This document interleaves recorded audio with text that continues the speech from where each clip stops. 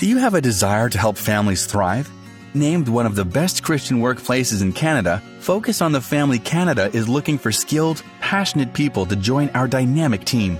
We are currently looking to fill positions in marketing, accounting, graphic design, donor relations, and web development at our head office in Langley, BC.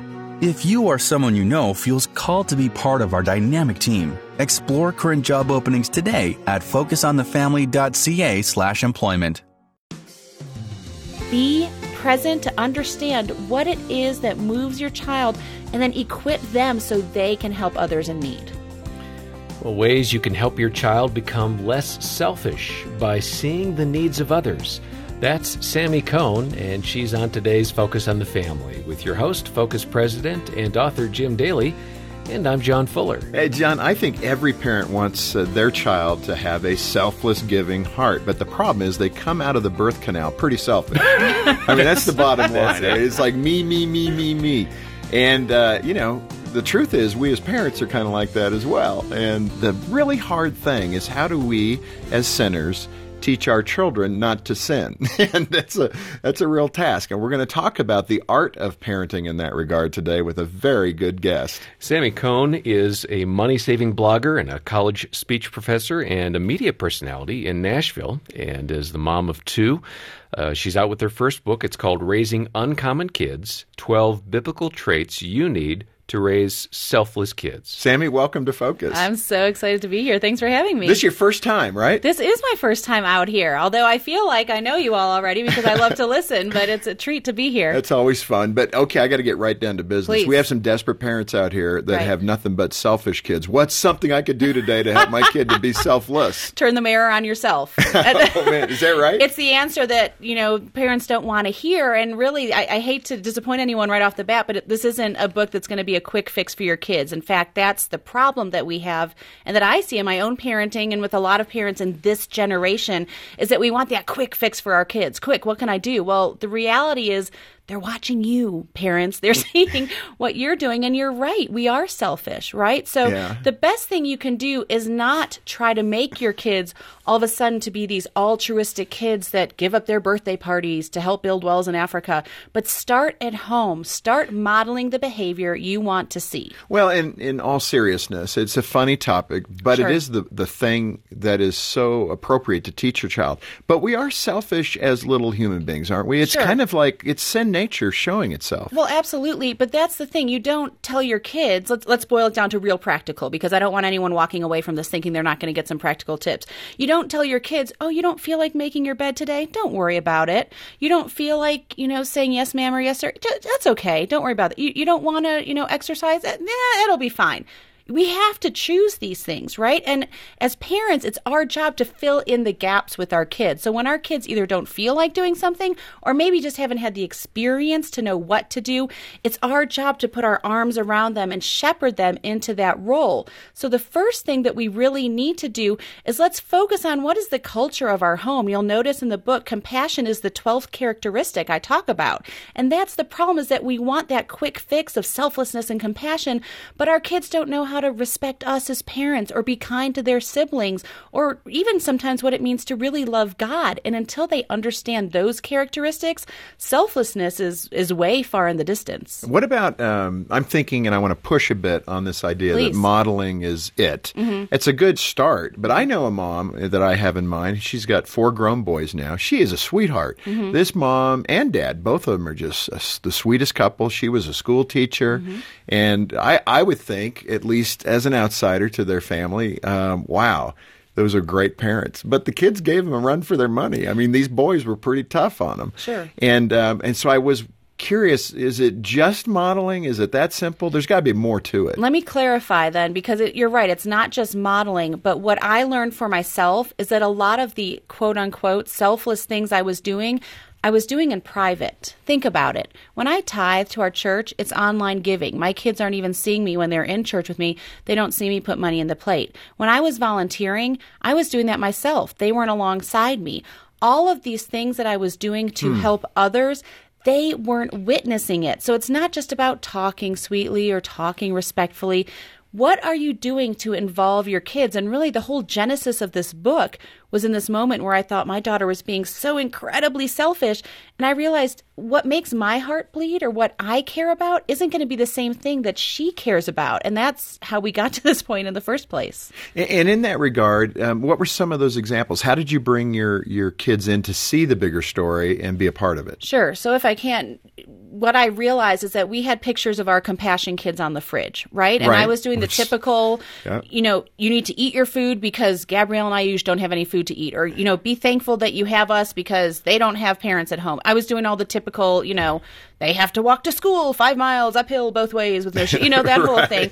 And it wasn't budging. And like I said, I really wanted to have one of those, if the, listeners could see, shake my daughter, by the shoulder moments. And I had to literally leave her room and I fell to my knees. And I don't hear God all the time, but I said, God, you've got to give me something because I don't know what to do with this child. And he put this parable in my head and I went back in and fast forward, basically what I said to her was that, Gabrielle might not have pajamas. And she sat up in her bed, and you would have thought I had just told her she hadn't eaten for a year. And I was like, wait, it didn't... That connected. It didn't matter that she didn't have food. Not that it didn't matter, but to her, she didn't resonate with the fact that she didn't have food, didn't have parents, didn't get to go to school. But when I told her that she might not have pajamas, she was like, we've got to do something, Mom. We have to help now. I'm like, really? And that's what started my wheels turning to see what moves the needle for me is not what's going to move the needle for my kids. And it's not going to be the same for both of my kids.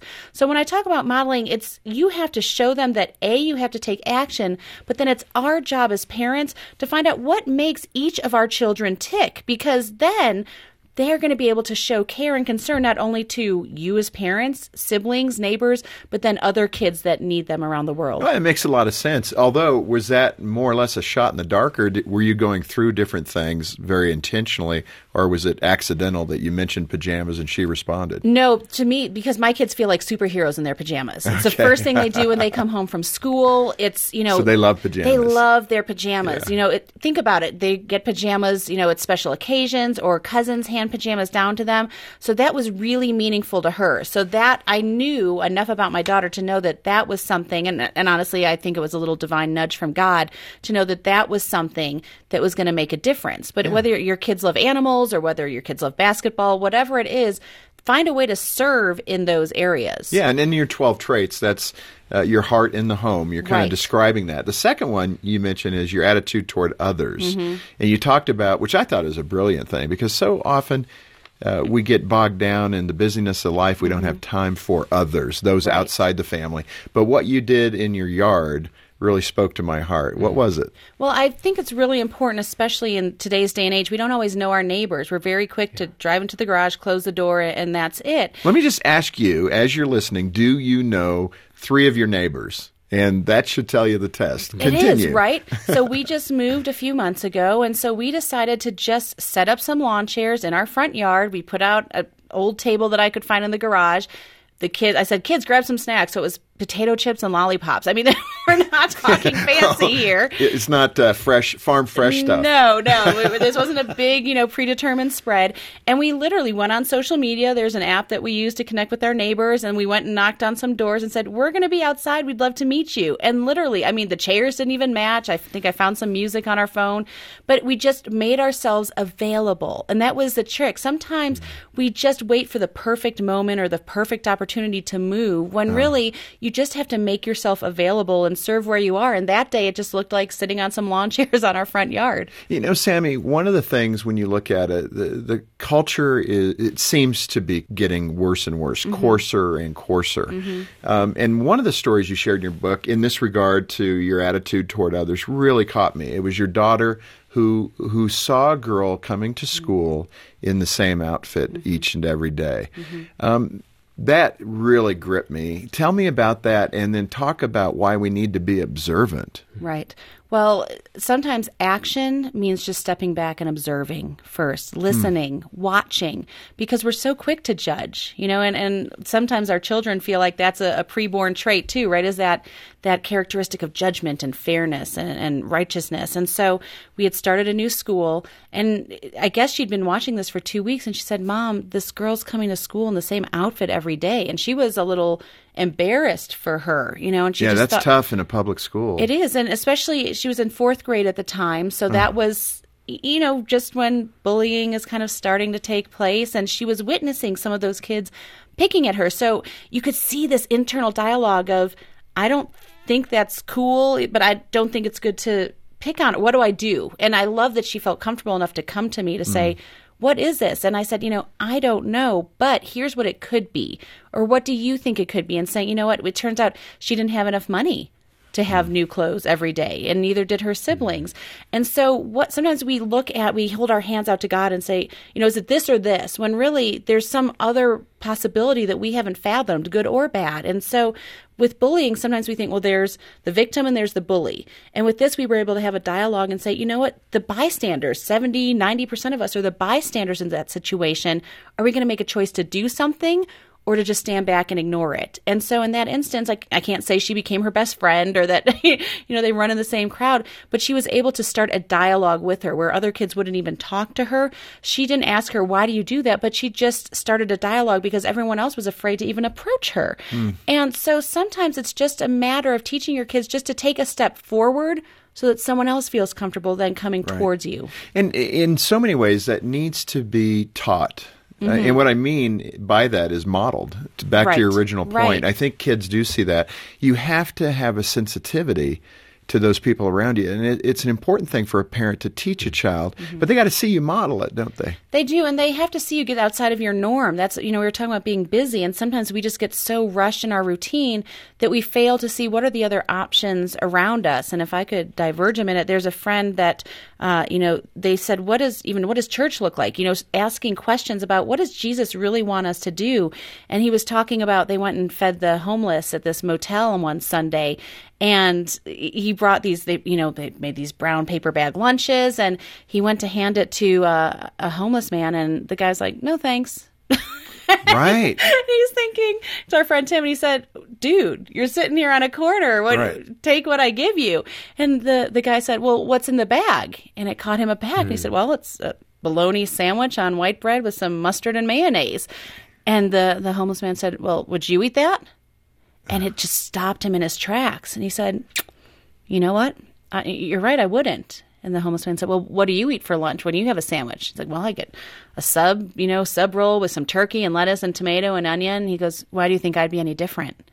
And it just made us realize, what would Jesus want us to do? Does he want us to give our leftovers? Does he want us to give the broken toys and the scraps? Or does he want us to give something that we would love to receive and lavish on us? But your kids have to first understand what that lavish love is from God and feel it from us as their parents before they can even begin to fathom what that means to share it with others. I mean, that is really good, because that was one of the questions I wanted to ask you. What do you do with the guy on the corner with the sign in hand? Right. And, what we tend to do is we'll, not every time, but we'll hand them a gift certificate to a fast food place. As opposed to handing them money. But it always starts a dialogue with our sons, do we do something for them? Or are they just doing this as part of their corporate effort? This is what they do as a vocation. Right. And it's hard to help your kids understand that when it's every corner. It's every corner, especially where we're from in Nashville. It's the same thing. And that's why I don't think you can have a prescribed response. If we're really going to teach our kids what it means to pray throughout the day, as we're, told in the Bible, and to be led by the Spirit, then we have to kind of take each of those situations as they come, whether that just means praying for that person as we see them, whether that means sometimes we do give money. Our kids have said, what can we give them? What do they need? We went and researched, what should you put in a quote-unquote homeless pack? There's actual research. They need socks because they're standing all day. Right. And so sometimes that just leads into a deeper dialogue. That led us to finding a ministry. Sometimes you just have to say, just like if you're looking for a job, do you keep it to yourself? No, you tell your friends, hey, you know what, I lost my job. Do you know anyone? Do you know of anything? You put it on social media. Well, I have a heart for the homeless, and so I shared that with an online small group I'm a part of. A member of ours in New Jersey said, oh my gosh, I've got friends in Nashville that run a great ministry, plugged us in, and we were able to go, it's called Open Table Nashville, and we were able to go and help my kids and I with this homeless ministry. They welcome my kids. A lot of times you don't see that. And the whole time there, they weren't woohoo that they were giving up their Friday night to go help the homeless. And they kind of had their arms folded and say, well, how long is this going to take? And what are we going to do? And I don't know. And there's a beauty in me saying, I don't know. We're just going to show up. Now, let me ask you, we've talked about the positive nature of it. Have you seen a time when either you failed or your husband or the kids failed? No, never. Oh, you are that perfect family. I love it. I've been looking for the perfect family. No, always. I mean, my freedom in Christ, coming to know Christ later in life, was that I didn't have to be a people pleaser. We're going to fail. There's going to be those moments. And I mean, I think they happen daily, at least for me and my kids, of, didn't we just go through this yesterday? Like, I always feel like sometimes we get to that milestone, and we did that when I was, our kids were babies. I remember calling my husband, like, I found the perfect bottle that won't make them vomit everywhere. He's like, okay, dear. And then the next day it would happen again, and that, I feel like we feel that there's a destination. And one of my mentors said, it's a journey. And that encouraged me and discouraged me at the same time to know that some of those battles that we fight, that we think we've overcome, are, settled, but we come upon them the next day. But that's when I realize that I have to take a step back as a parent and realize my kids aren't purposefully trying to drive me nuts. Most of the time. They're not on a mission to really push me. And as parents, we take everything so personally that our kids do. And that's where a lot of these battles come in. This Focus on the Family broadcast will continue in just a moment. Join your friends from Odyssey on the greatest journey ever taken. Follow me! Through the Bible from Genesis to Revelation with the new full-color Adventures in Odyssey Bible. You'll read about exciting battles. The time of our oppression by these barbarians has ended. A talking donkey. Haven't you ridden me all your life? And even a dragon.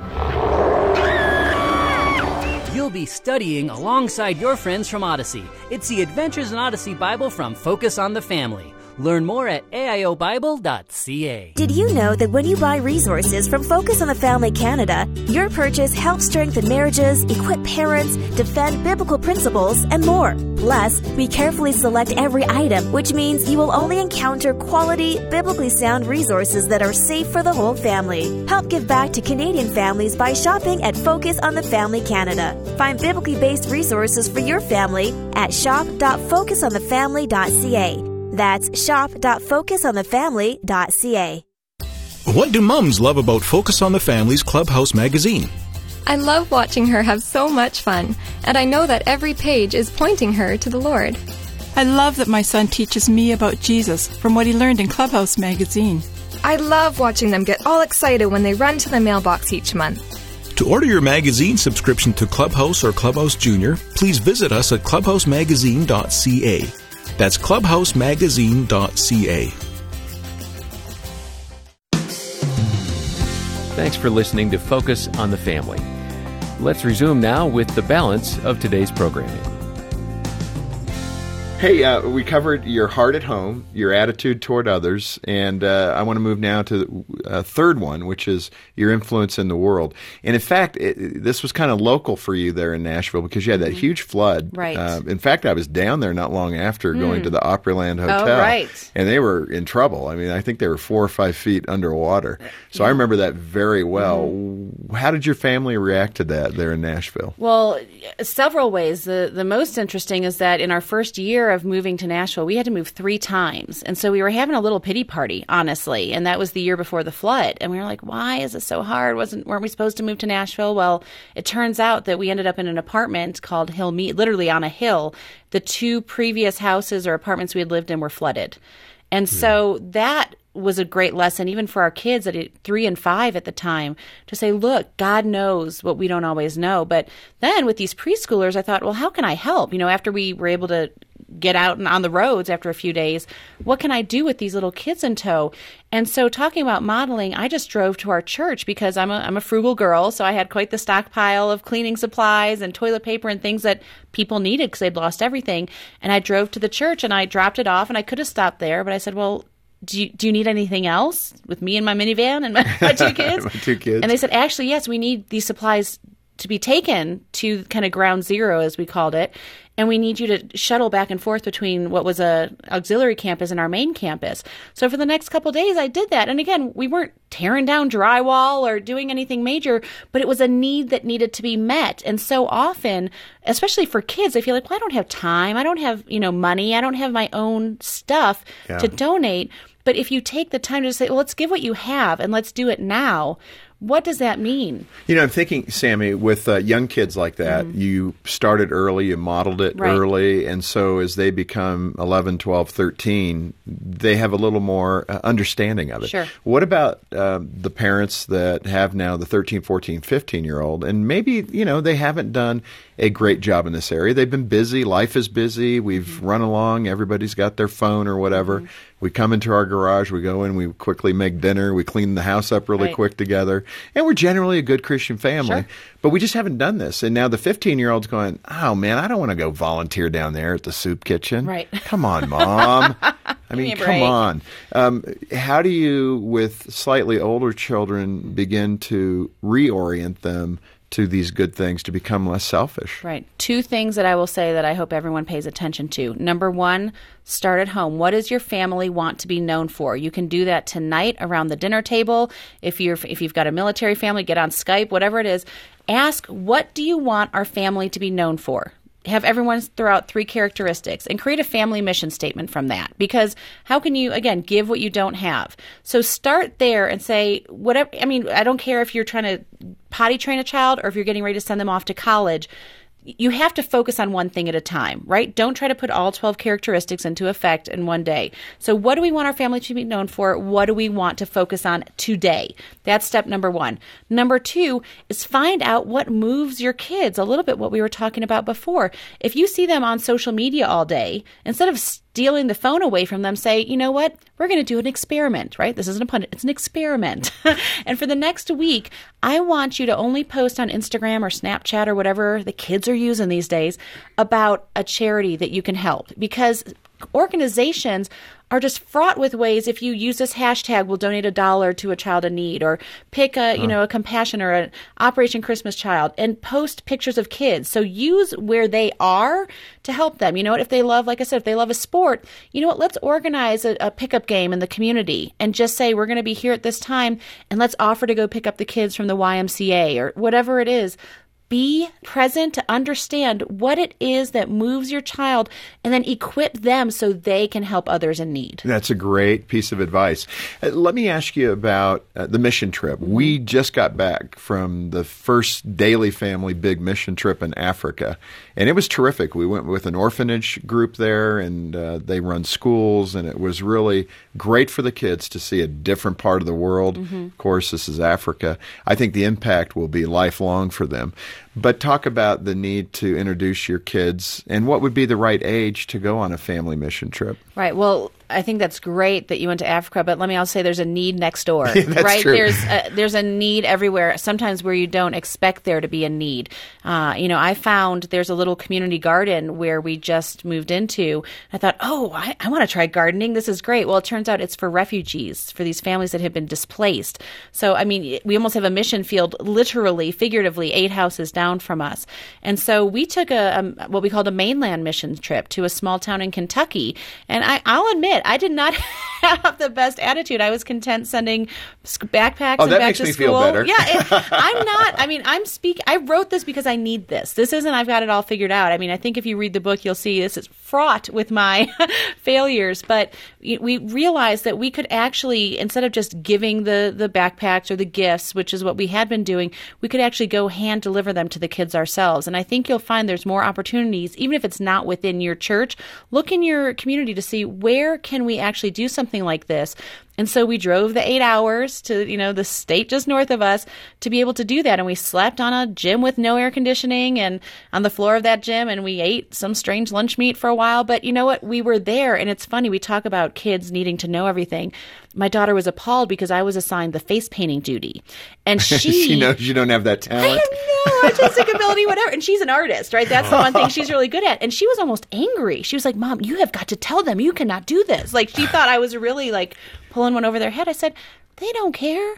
Yeah. I just have to show up. So and my line was pretty long. I like to say for the face painting. Like, how many basketball face paints did you do? Oh my gosh. They're like, I want the Kentucky Wildcat. I was like, we're going to have to be a little bit imaginative about that. Right, exactly. A heart. I can do a heart. But I just said sure. But that's why she was mad, because I kept saying sure to everyone. And they don't know. They can't see it. It's on their face, right? It's bad. And she stood back and I said, Kara, just be. Just look, we talked about observing.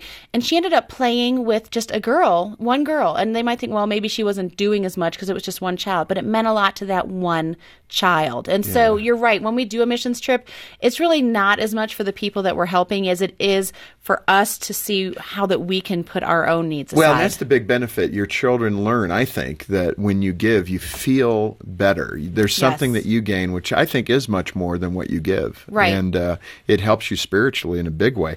Let me ask you this. This is a funny story. So in your book, you talk about creating the yes day. Yes. And I love that. So literally last night, I'm looking and reading through the book and the material, and I say to my boys at the dinner table, would you guys like to have a yes day? And they go, yes day? No, we don't want a yes day. That's unfair. And they just went off. And I said, funny. I think you guys are missing the point. This is the yes day where Mom and I need to say yes. And they went, oh, yeah, absolutely. We want that yes day. They thought they would have to do whatever I told them to do. Mm-hmm. So that was kind of probably a selfish indicator, isn't it? Yeah, a little bit. Well, and again, it's just, what are you doing to shake up the routine? Again, this isn't something that's going to last forever. But as parents, right, we're supposed to be turning this mirror on ourselves. So the yes day, again, is really more for us. The kids think it's fun, but is that going to scar them for life, or is it going to change them? No. But for you as a parent, I think what it did for me is that it helped me realize how many times I was saying no. And when you hear that over and over again as a child, it makes you resentful, and it just makes you harbor bitterness, honestly. And so if you can take a day, and again, don't make it a major school day or anything, a day on a weekend. And we had a few parameters, they couldn't ask for $1 million, or, it was kind of like the genie wishes, right? You can't hurt anyone and you can't do anything crazy. But it just taught me to say, wow, these things that I would normally say no or not now to, like playing outside or making, waffles for dinner, just you'd be surprised at the simple requests that your kids have that we just learn to say no to. And so again, training yourself as a parent to be open to what's not typically in front of you. Well, your book is full of great ideas. Raising Uncommon Kids, 12 Biblical Traits You Need to Raise Selfless Kids. Sammy, this is terrific. Let me just wrap this with a scripture, because it hits me in Philippians there in, I think, the 2nd chapter. Do nothing out of selfish ambition or vain conceit. Rather, in humility, value others above yourselves. And that's what you're talking about, how to train your children to do exactly what that scripture's saying. Sammy Cohn, thanks for being with us. Thank you so much for having me. It's been such a joy. What a helpful conversation, and that scripture in Philippians is so key to raising our children to think outside of themselves. It's a good reminder for us as well, isn't it? And let me just remind you that Focus on the Family is here for you. We want to help you be the best parent you can be and find the resources you need to raise your children lovingly and with truth. One of the ways that we can serve you is through our Live It Challenge, which provides monthly activities to help your kids build their faith and strengthen their relationship with Christ. Also, we have Sammy's book, Raising Uncommon Kids, which is a fantastic resource to help you teach your children positive behaviors and attitudes based on scriptures. Donate, get the book, and check out our Live It Challenge. All the details are at focusonthefamily.ca or call 800, the letter A, and the word family. On behalf of Jim Daly and the entire team, thanks for listening today to Focus on the Family. I'm John Fuller, inviting you back as we once again help you and your family thrive in Christ.